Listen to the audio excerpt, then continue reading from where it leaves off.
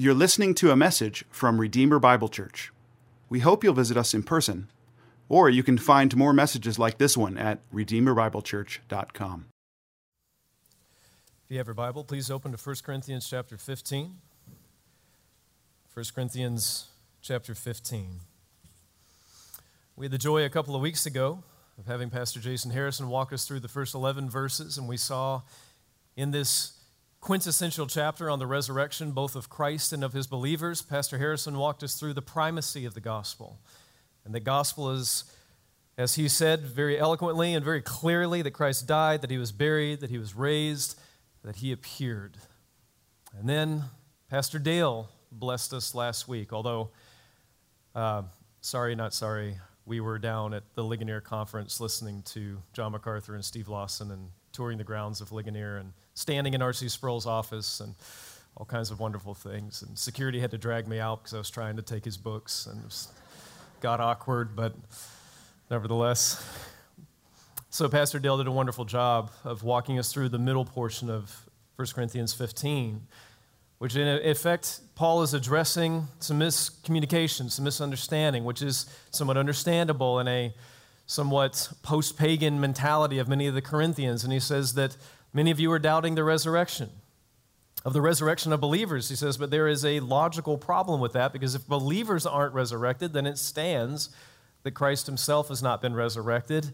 And if Christ has not been resurrected, that is the Achilles heel of our faith. He says, if Christ is not risen from the dead, then our faith is in vain, and we are still in our sins. But in fact, Christ has been raised. And now today, as we continue working our way through, we pick up at the next portion here at verse 35, where he addresses another problem, another question. The Corinthian believers were saying, okay, you're saying that the dead are indeed raised, and we see that that is integral to our understanding of the gospel, that we serve a risen Savior. Then how are the dead raised?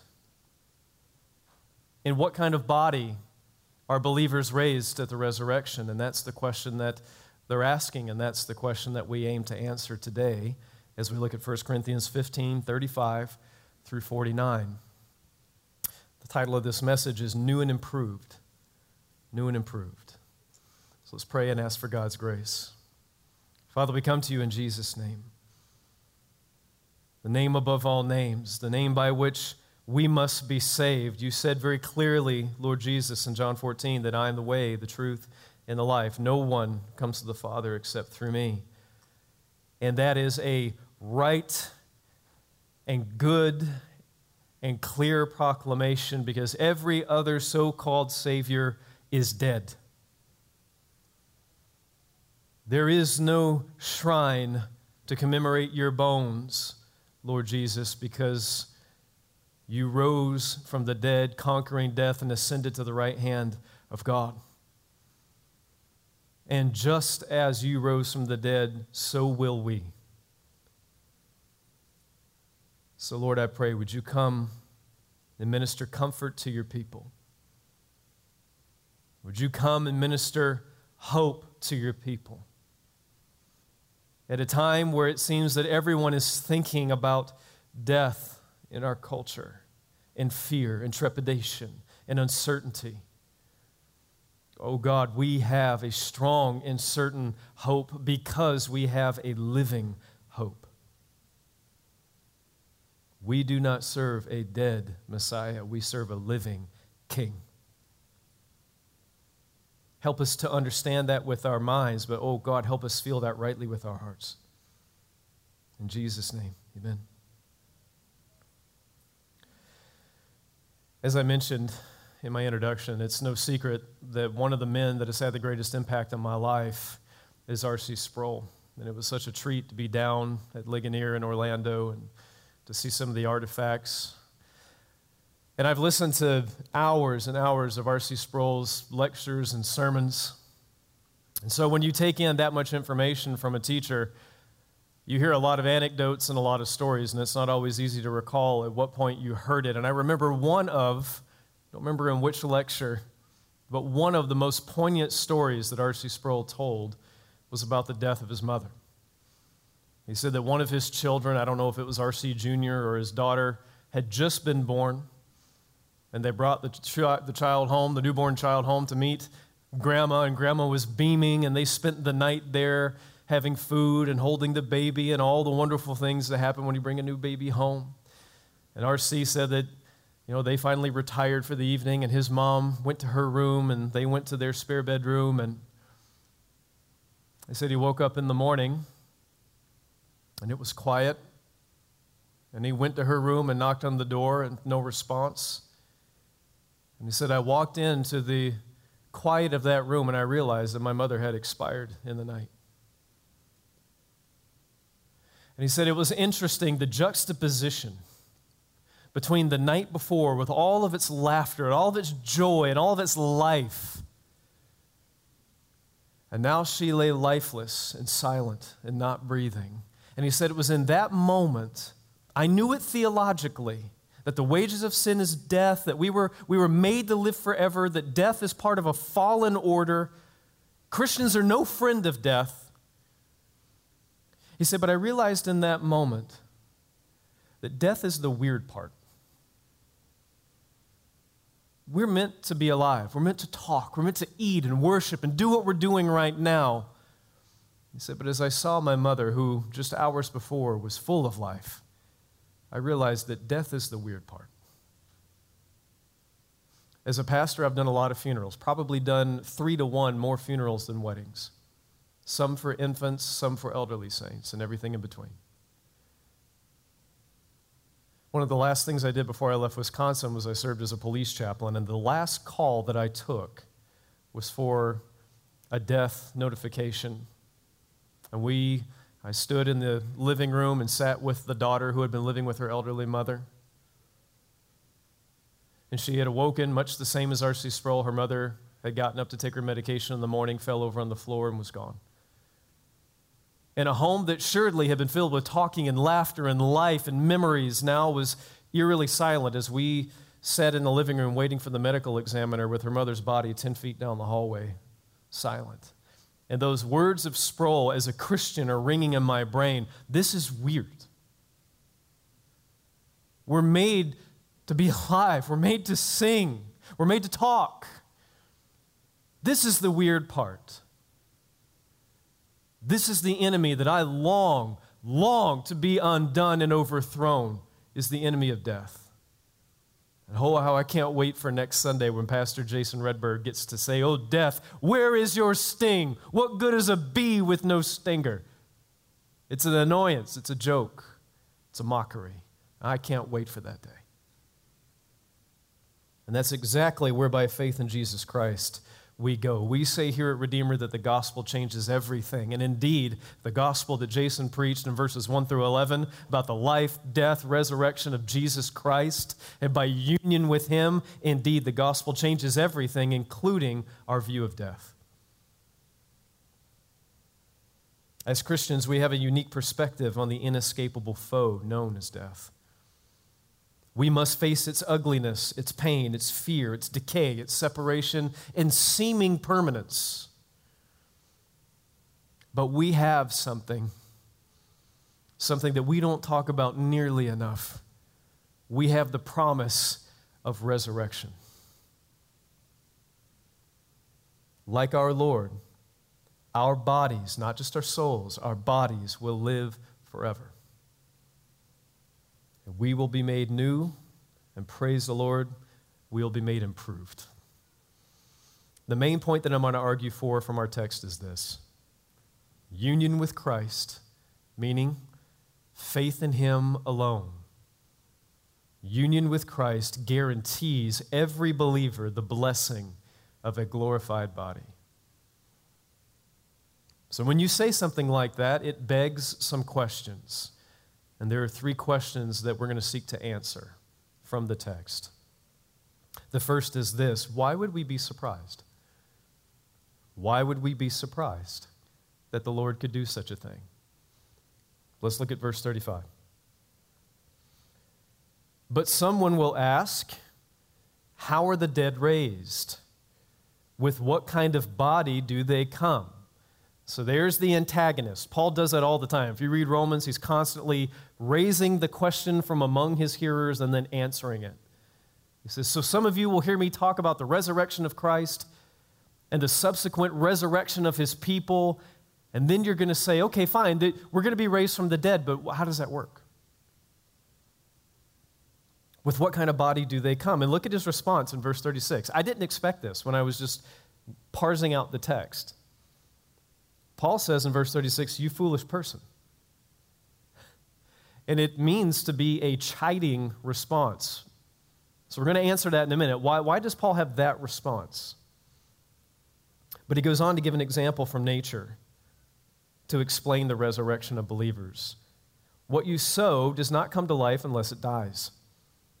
Verse 37, and what you sow is not the body that is to be, but a bare kernel, perhaps of wheat or of some other grain, but God gives it a body as he has chosen, and to each seed its own body. Now I have to say, just spoiler alert, I think the reason Paul has such a chiding response is in light of who God is.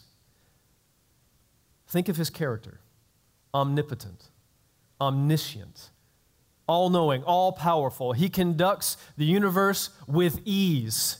He makes black holes, and he knows every atom and every molecule in the world. So when we talk about raising someone from the dead, it's not hard for him. And I think that's what's driving Paul's response when he says, you foolish person. Why would you doubt that believers will be raised from the dead? But I do have a little bit of sympathy for the objector. I do have a little bit of sympathy. Because let's be honest, death is a shocking thing to face. I don't mean to be crass, but I think sometimes we sanitize this topic and we miss the force of the text. We don't like to talk about death. We put our funeral homes and our cemeteries on the edge of town along with our prisons because we don't want to see it and we don't want to think about it. And that's why I looked up a medical journal and I wanted to just ask myself, okay, we're talking about death. What is it? I've seen it, but what is it? Why would someone hear about the resurrection of the body and go, wow, how's that going to happen? Because of this. This is from a Medical News Today article. There are several signs that a body has begun its process of decomposition. Perhaps the three best known, often cited in crime dramas, are livor mortis, rigor mortis, and alga mortis. Livor mortis, or lividity, refers to the point at which a deceased person's body becomes very pale or ashen soon after death. This is due to the loss of blood circulation as the heart stops beating. In rigor mortis, the body becomes stiff and completely unpliable. All the muscles tense due to changes that occur in them at a cellular level. Rigor mortis settles in at 2 to 6 hours after death, and it can last 24 to 84 hours. After this, the muscles become limp and pliable once more. And another early process is that of alga mortis, which occurs when the body goes cold as it ceases to regulate its internal temperature. Other signs of decomposition include the body assuming a greenish tinge, skin coming off the body, marbling, and of course, putrefaction. So let's show a little bit of sympathy to the objector who says, how will the dead be raised? How will God do this? But Paul gives an example from nature. Back to verse 37. What you sow is not the body that is to be, but a bare kernel, perhaps of wheat or of some other grain. He's talking about putting seeds in the ground. What does a seed do before it grows? It decomposes. But God gives it, and so that it in verse 38, God gives it a body that he has chosen. What's the it? It's the exact same body that went into the ground. So you don't plant an apple seed here and then the tree pops up over there. He's talking about the body that goes in the ground is the very self-same body that will be raised. And he also gives another example to make his case that indeed God will raise the dead. He says it's like a seed. Goes in the ground, decomposes, but that self-same seed bears fruit. And, verse 39, for not all flesh is the same, but there is one kind for humans, another for animals, another for birds, another for fish. There are heavenly bodies and earthly bodies, but the glory of the heavenly is of one kind, and the glory of the earthly is of another. There's one glory of the sun, another glory of the moon, another glory of the stars, for star differs from star in glory. What is Paul getting at? He's answering the question, how will the dead be raised? He goes, well, on the one hand, it's like a seed. It's shocking. It's ugly. It's scary. But a seed dies and bears fruit, the very same one. And if you're still wondering, what is the resurrection body? Does God really have a category of a resurrected body, a glorified body? He goes, well, look around. Animals have a body. Stars are a certain kind of body, the sun. The whole world is filled with bodies, is what Paul is saying. He says, why is it so? Why would you be surprised that God would have a category called a resurrected body? It's a real thing. It's a real ontological reality. It's a real being. It's a thing, just like a body here, a body there. It's that kind of body. He says we ought not be surprised when we say that believers will be raised from the dead. Beloved, God created the universe that is so big it has to be measured in light years. I mean, think about that. Something that is so expansive that the only unit of measurement that actually makes sense is a light year. For him, that God who spoke it into being ex nihilo, from nothing, for him to raise a body from the grave, no matter how far gone or when they died or how they died, it doesn't matter. Paul says you ought not be surprised. Paul says this in Philippians 3:20 and 21. He says, our citizenship is in heaven, and from it we await a Savior, the Lord Jesus Christ, who will do what when he returns? Who will transform our lowly body to be like his glorious body. How are you going to do that, Jesus? By the power that enables him even to subject all things to himself. The same power that runs the universe. It is not a hard thing to raise his people from the dead and to give them a body like his glorious body.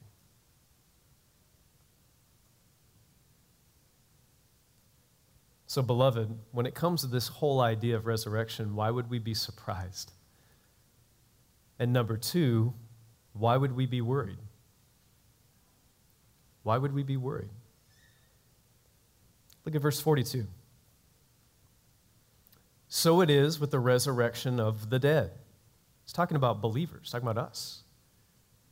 So it is with the resurrection of the dead. What is sown is perishable. What is raised is imperishable.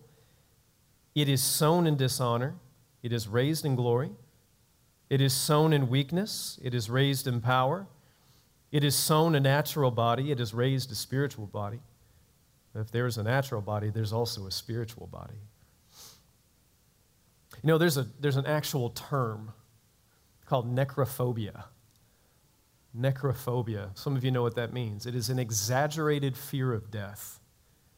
Someone who has an inordinate aversion to cemeteries or funeral homes or anything associated with death, or if they see a hearse driving down the road, they'll pull way over. Necrophobia. I think we've seen a lot of that the last year. There's a palpable fear in a lot of our neighborhoods and a lot of our workplaces, and a lot of our friends and family that the last year has forced us to do what? To face the reality of uncertainty and the talk of death, the unspeakable thing.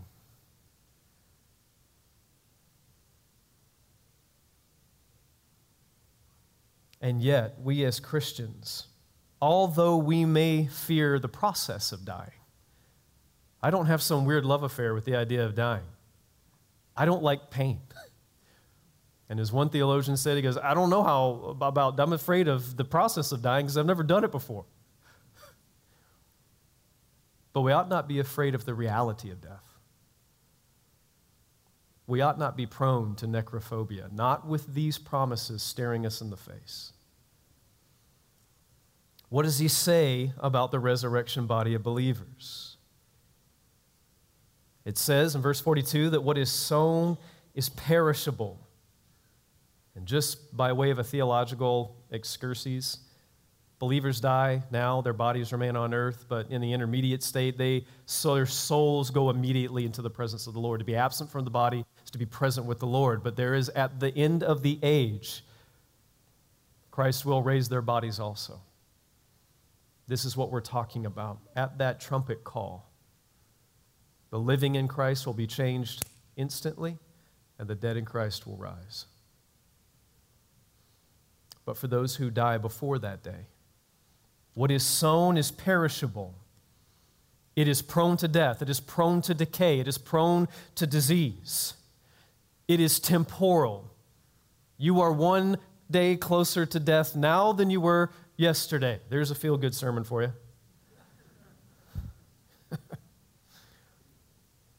But at the resurrection, beloved, the body that you will be raised in, the body that when I stand at the graveside and I eulogize and they lower it down, that body's coming out. And it's coming out imperishable. When we are raised, our bodies will be set free from the corrupting presence of sin, and those bodies, like our Lord's, will live forever.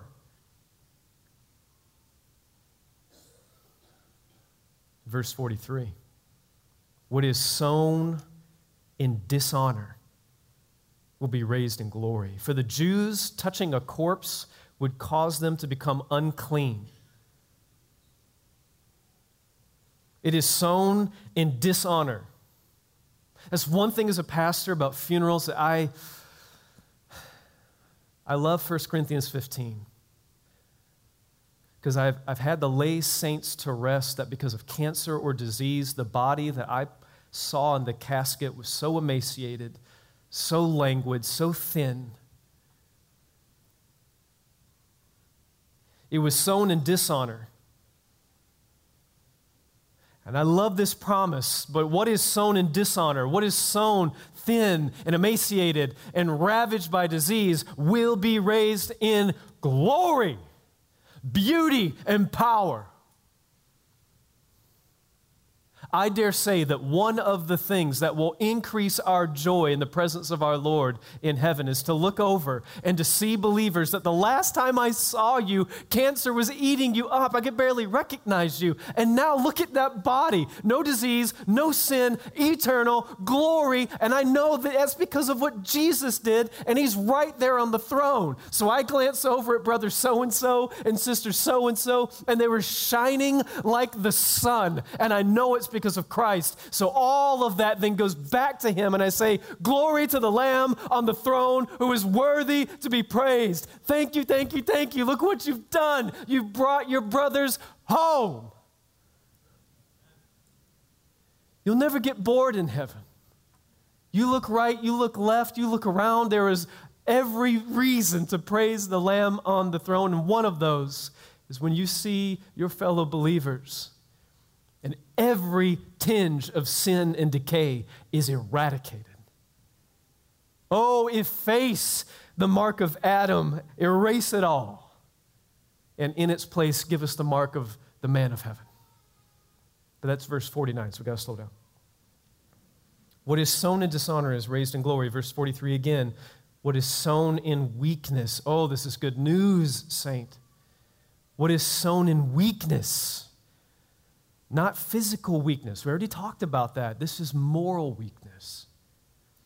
What is sown? One of the things walking with saints as they walk with Jesus year after year, you know what I hear? It's not so much about financial struggles and even disease. The thing I can't wait for is to be set free from sin. Oh, that day when free from sinning, when I see his lovely face. I have talked to so many elderly saints that say, disease is one thing, but I can't wait to where every remnant of sin and distraction and lust and jealousy, it's all gone, and I can just worship my Lord undistracted. That's what he's talking about. What is sown in weakness will be raised in power. Right now, we are all passe peccator. It is possible to sin. But in the resurrection body and in the eternal state with our Lord at his coming, it will be non-passe peccator. It will not be possible to sin.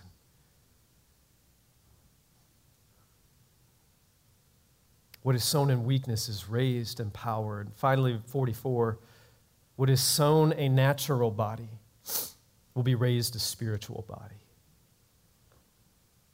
Beloved, these current bodies are not ready to enter into the eternal state. We're not ready. Remember that old kids song? We sing it at Christmas sometimes. And fit us for heaven to live with thee there. One of the things we need is a glorified body that's fit for the eternal state. And that's exactly what our Lord will do. What is sown a natural body will be raised a spiritual body. Doesn't mean it's ethereal. You're not going to be a ghost floating around. No. The Christian faith is pro-physical. Jesus rose in a body, and he ate food in that body. I don't know how that works. But our text is very clear that we'll be like him. Will I recognize other believers in heaven? Yeah.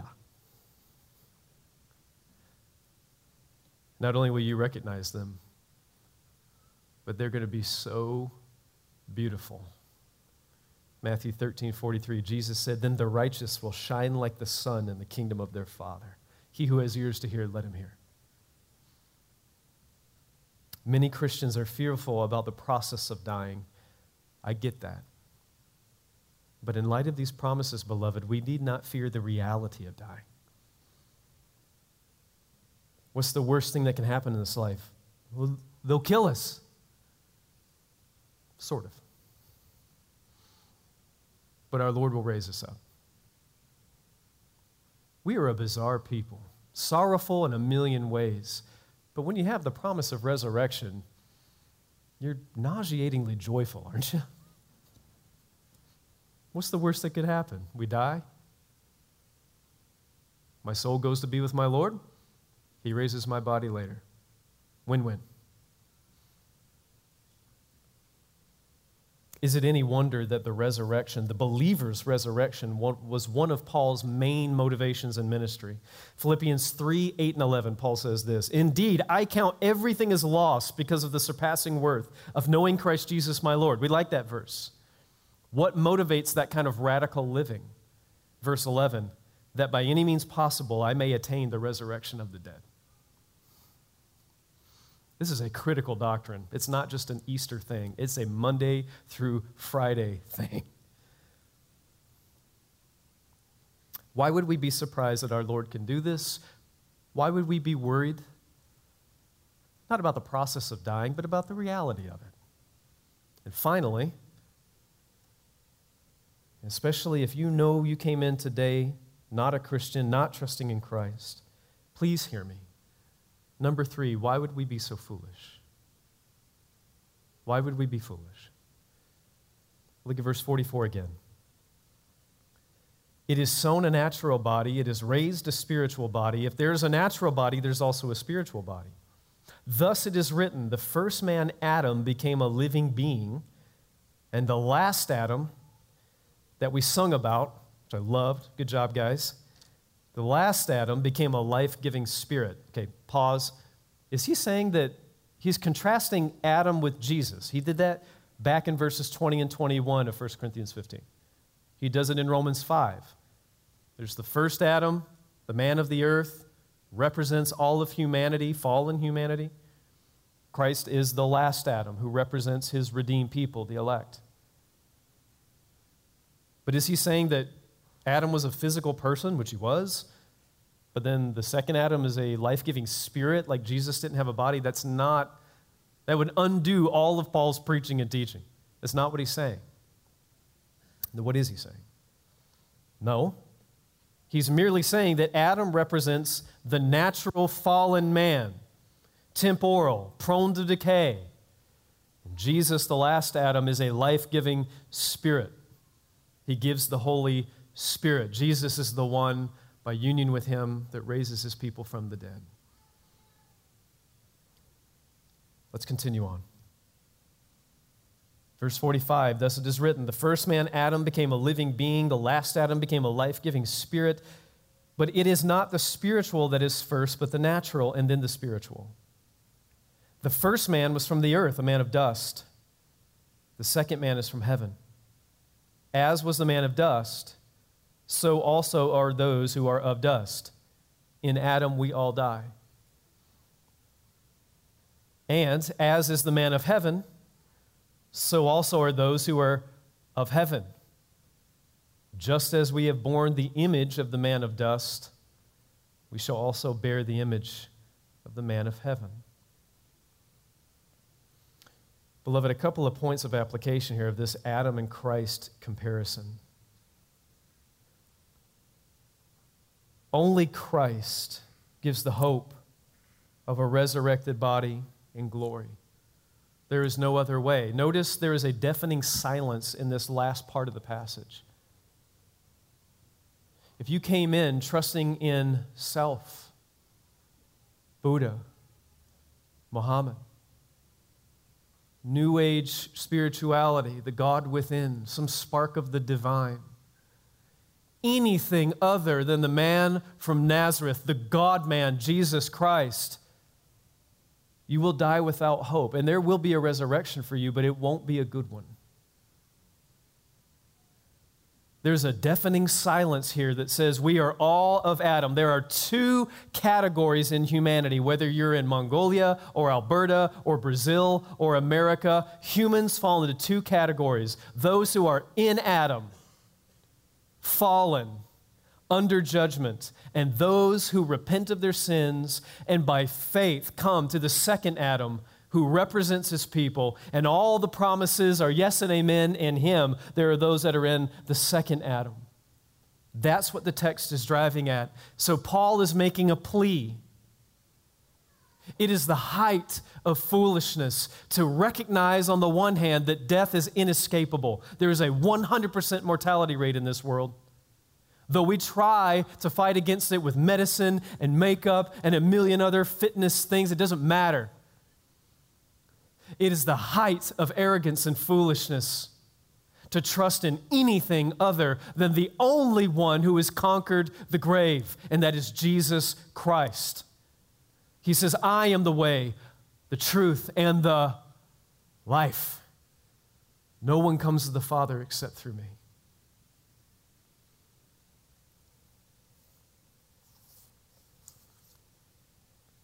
St. Augustine said this, there is one man unto life, and there is one unto death. The one, Adam, is only man. The other, Jesus Christ, is God and man. Through the one, the world was made the enemy of God, but through the other, those chosen from the world are reconciled to God. For as in Adam all die, so in Christ all will be made alive. Therefore, even as we have borne the image of the earthly, let us also bear the image of the heavenly. Beloved, as I look at this text, I ask three questions. When we speak of the resurrection, why would we be surprised that our Lord could do this? Why would we be worried in light of this reality? But finally, and I want to press this point home, why would we be foolish? Death is coming for us all. We know not the hour. You're thinking, oh, you're doing the thing where you're just trying to scare me. Yup. Because I'd rather you get mad at me now and go to heaven.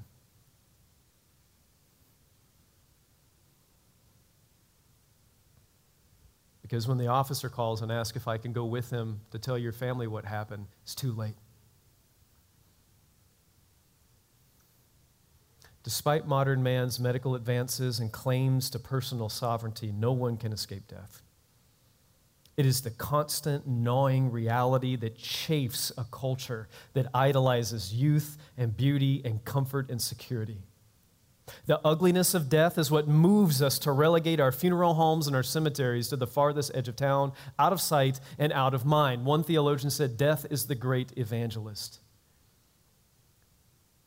Every time you drive by a cemetery, it preaches a sermon that says, go to Christ. Go to Christ. Go to the only one who conquered this whole thing. Go to the only one that gives the promise of resurrection unto life. Resurrection unto joy rather than resurrection unto judgment.